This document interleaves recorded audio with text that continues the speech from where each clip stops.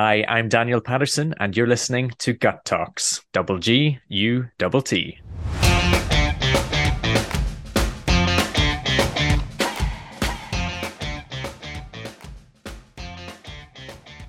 Yeah, you said a few things here that are interesting. One of them is you've been hustling, from a really young age. But I think we're going to get back to this, talking about growing a business and so on. But a lot of things you were saying, actually, young graduates can relate today because of the situation we're in today, 2023 and even in 2022, there were lots of layoffs in tech companies with experienced people as well, not just, young professionals, young graduates, but today students who just graduate, it's a bit the unknown. But there's also a big movement, if you want, towards entrepreneurship. It was starting your own business, not necessarily having, a massive or starting with the idea of building a massive tech companies, even a small business would do. So I think what you're saying is quite relatable in that sense. So how did you decide to go into graphic design, start as the first stepping stone and, deciding to build brands? Or were you just interested in, gaining skills while earning money by doing something you're planning to work on, which is graphic design? Right. Okay. It's three parts there. I suppose the first Yeah. thing I just want to say is I totally sympathize with young people, particularly who have worked hard to get to a starting point or find a position for it not to work out. It's easy to blame ourselves through that, but, the environment, as in the economic environment, has a lot to play about that. Business leaders aren't always brilliant adapting to difficult situations, and there's a cost to be paid. And sometimes, as you said, Maria, there are casualties, and perhaps you are, as a listener, are one of those casualties as well. Actually, this is exactly why we ended up building the branding master plan as a do-it-yourself workshop, to have an accessible, hand-holding experience to starting a business and starting it really well. That's exactly why we started. That's why we built it, really, in the first place. But okay, how did I end up getting in and adapting into graphic design from architecture? Well, architecture, you might think, is buildings and mortar and timber and all sorts of materials. And how does that translate into graphic design, right? Well, actually, the primary skill of an architect is design. It's looking at a problem and creating a solution. And that solution as an architect is often drawn out on pen and paper or digitally now. But the essence of solving issues and problems through design is a route to that solution. So, a lot of the functionality, a lot of the tools that we were using through university and developing our own selves, we were using Adobe Photoshop and Illustrator, as well as CAD and Cinema 4D and 3D Studio Max and all sorts of tools that would help us not only to create but to present. So yeah, a journey for me. I mean, when I go back to my hustling days, I was creating websites. I was fascinated about learning how to communicate. All of a sudden, our generation had this opportunity to communicate to the world through a digital medium that was brand new. The website and the internet was very young, and I was fascinated by that. So even on the side and through high school, I was still doing that, a bit like, oh no, his name's passed away. But so I was already building websites from when I was about 12, 13 years old, in high school, learning how Microsoft Word works. There was a handful of us in our class learning how to do Flash presentations and animation and building websites and learning HTML and CSS and all this sort of stuff, and just getting bored during our IT classes. So I suppose those two things together, I could see that there was a need that people had simply by knocking doors and seeing what some of their biggest struggles were. What did they need help with? If there were people, one of the earliest relationships that I built was with a shop owner who was struggling to shift their stock, and they needed help with that. And so I was like, okay, how can I adapt my skills and my experience to try and help with that? And so starting to ask questions and discover, well, okay, do they have a website perhaps? Do they have, social media wasn't really even a thing back then. It wasn't used by businesses. So that was a very new concept back then. What did their brand look like? Were they doing leaflet drops? Were they advertising, in the paper perhaps?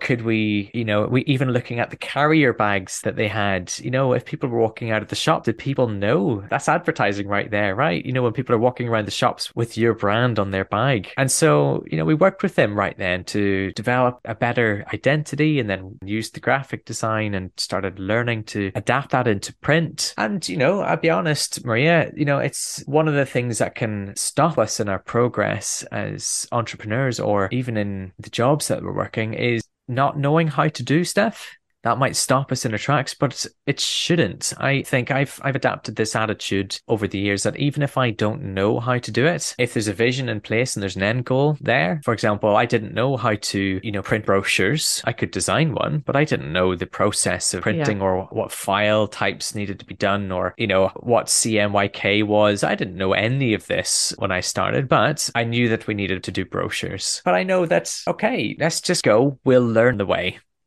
And you still get paid for it. So yeah, that's definitely something that can slow us down and stop us, is not knowing. Don't worry about it. Get started. Figure it out on the way. Pick up your phone and talk to people. I went around different print shops and literally asked them, how in the world does this work? Yeah. They were more than happy to show me around, bring me into the back, show me the printers, show me, how the systems work and the people and the process.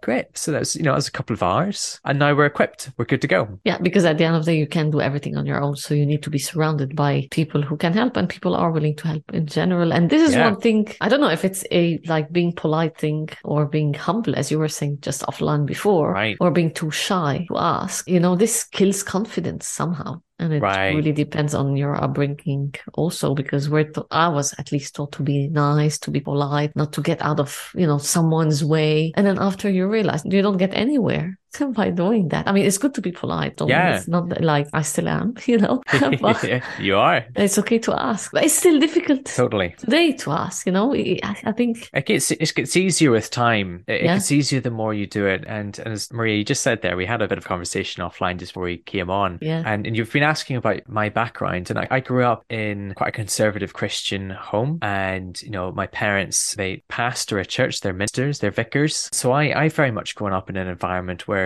humility was extremely important as a virtue. And so that, and we had this chat, didn't we, before, but there's confidence on one side, but that can be so easily interpreted as arrogance. Yeah. And for those who value humility and being polite, it's so easy to see confidence as arrogance, but actually they are totally different things. You can be confident without being arrogant. I mean, that was a penny drop moment I had during my experience of developing my own business. If I don't tell people what I can do to help, if I don't share ideas, if I don't knock the door and ask, I'm not going to be actually much help to that person. The assumption that someone's going to think that we are brilliant in our humility by not saying anything is actually potentially really arrogant in its own right. So actually we need to do ourselves a favor and step out there, be bold, show up, knock doors, listen intently to what people's problems or issues might be, and come up with a solution, or look at what's in our arsenal, what's in our bag of tricks, to see how we can draw on our experience and skills that we've developed to specifically help that situation. But we've got to actually use our voice to do that. We've actually got to step out, take a step of faith as such, and work on getting over ourselves. And it gets easier. It really does get easier. The more that you speak, the more that you use your voice, the more that you step out and knock doors, it gets easier. Yeah, no, for sure. And that's, sometimes you discover those things not at a very young age, but a bit later. But it's never too late, right? So absolutely. That's what we were talking about offline. So as well. 100%. I didn't learn a lot of these lessons until I was into my 20s. Yeah. And I know for some of us listening, that's like, well, that's still young. Yes, but that was coming out of a season where I had to adapt and change. I was in a position where I had to change, and we're constantly on this journey. And there will still be times now where we've got to still find a way to build confidence. Confidence doesn't come overnight. Maybe this is something to reflect on, but I wonder,